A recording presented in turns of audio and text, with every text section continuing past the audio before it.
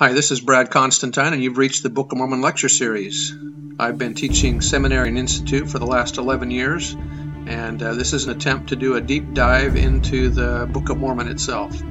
I'm hoping that you'll find this uplifting and edifying. This is not an official recording of the Church of Jesus Christ of Latter-day Saints, but every attempt has been made to be as doctrinally accurate as possible.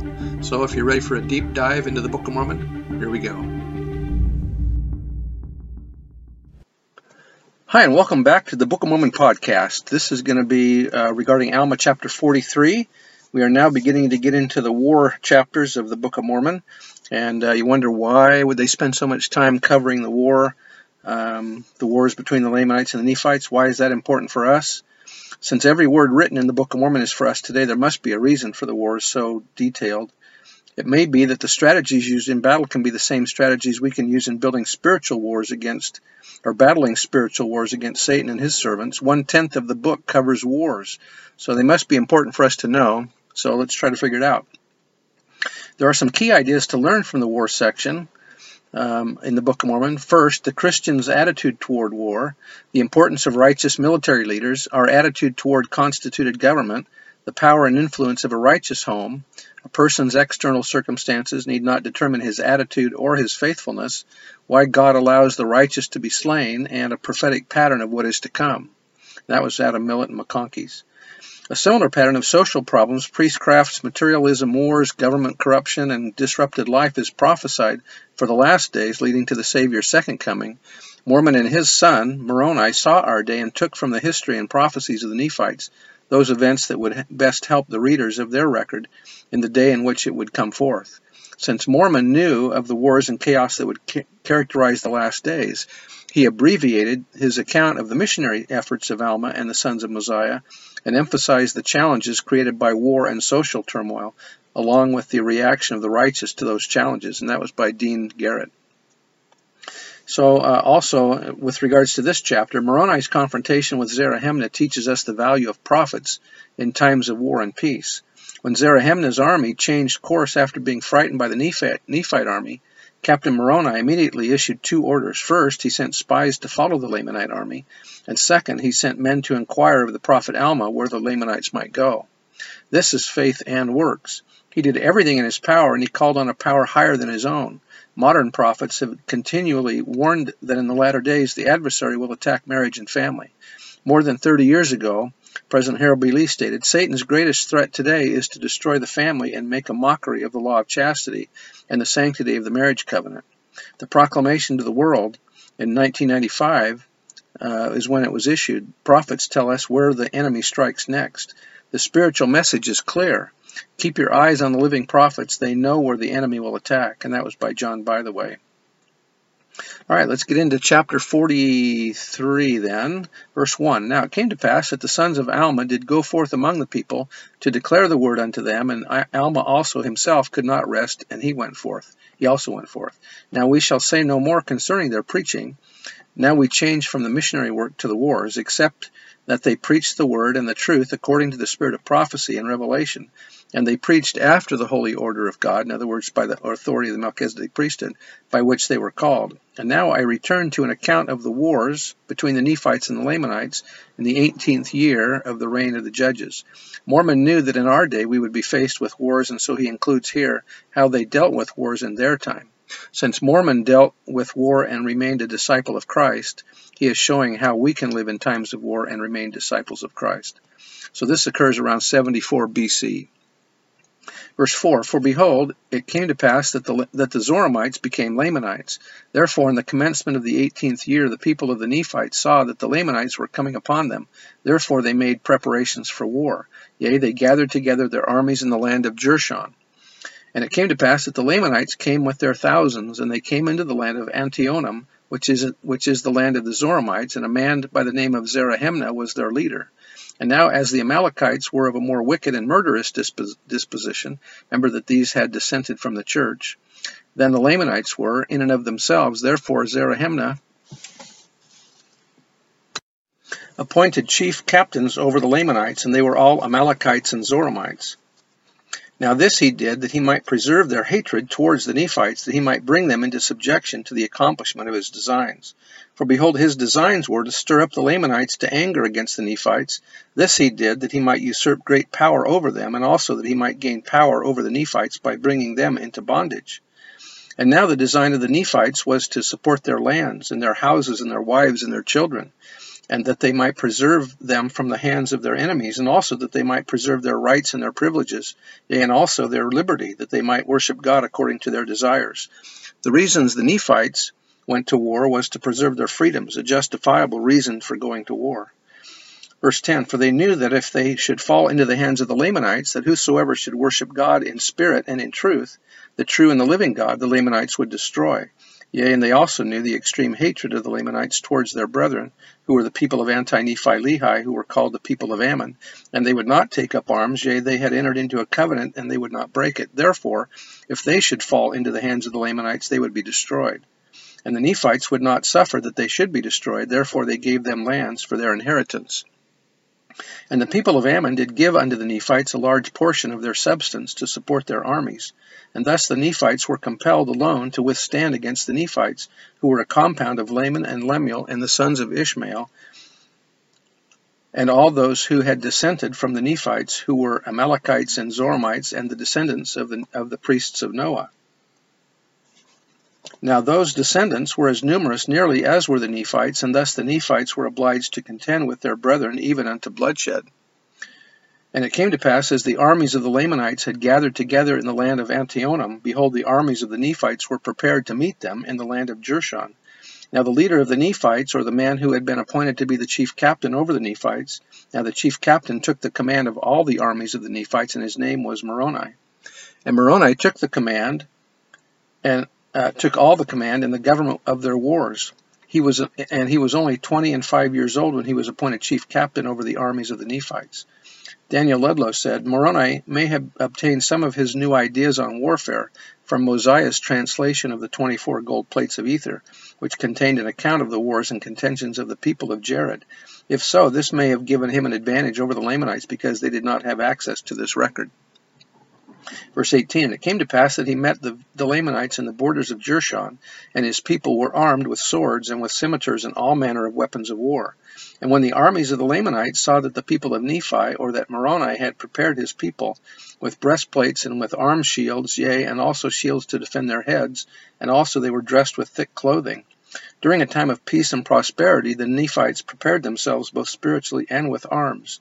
Preparing to defend yourself is wise to preserve your freedom and families.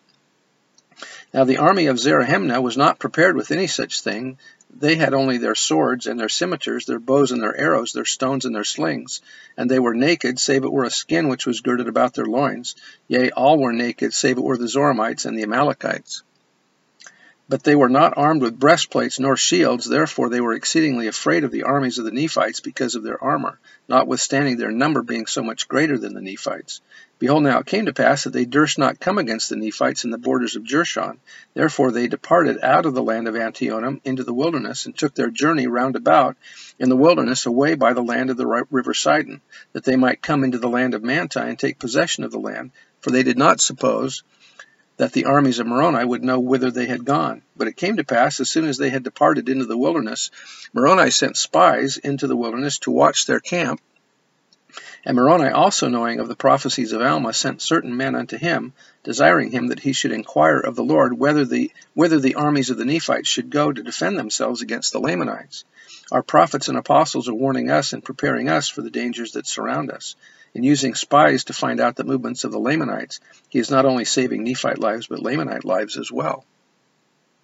Verse 24, and it came to pass that the word of the Lord came unto Alma, and Alma informed the messengers of Moroni that the armies of the Lamanites were marching round about in the wilderness, that they might come over into the land of Manti, that they might commence an attack upon the weaker part of the people.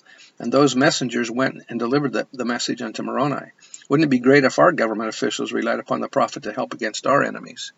I guess we're doing that by sending missionaries to other countries so that they won't come to battle against us, right?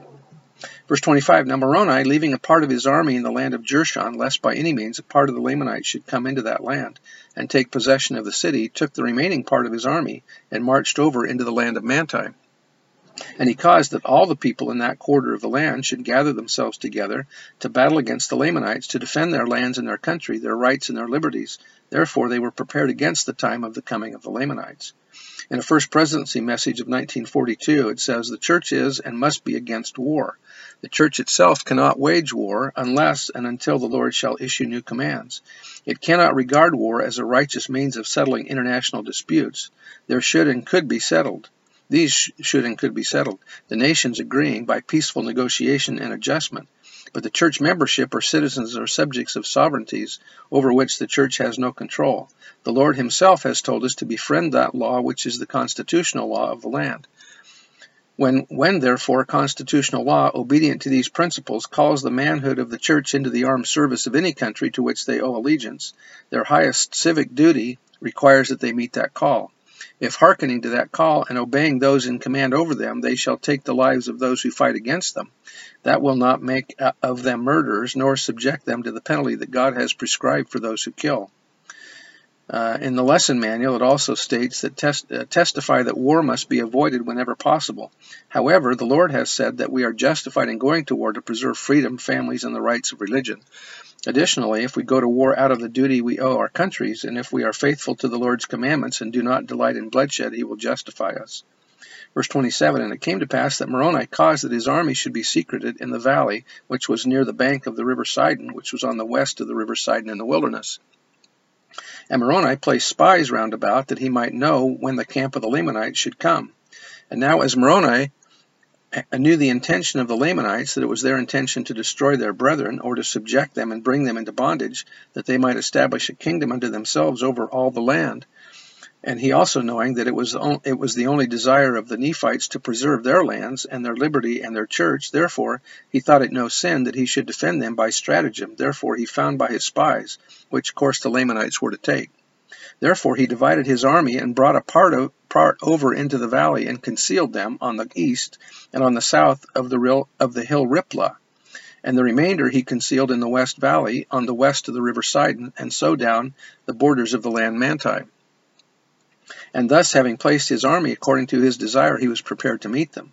And it came to pass that the Lamanites came up on the north of the hill, where a part of the army of Moroni was concealed.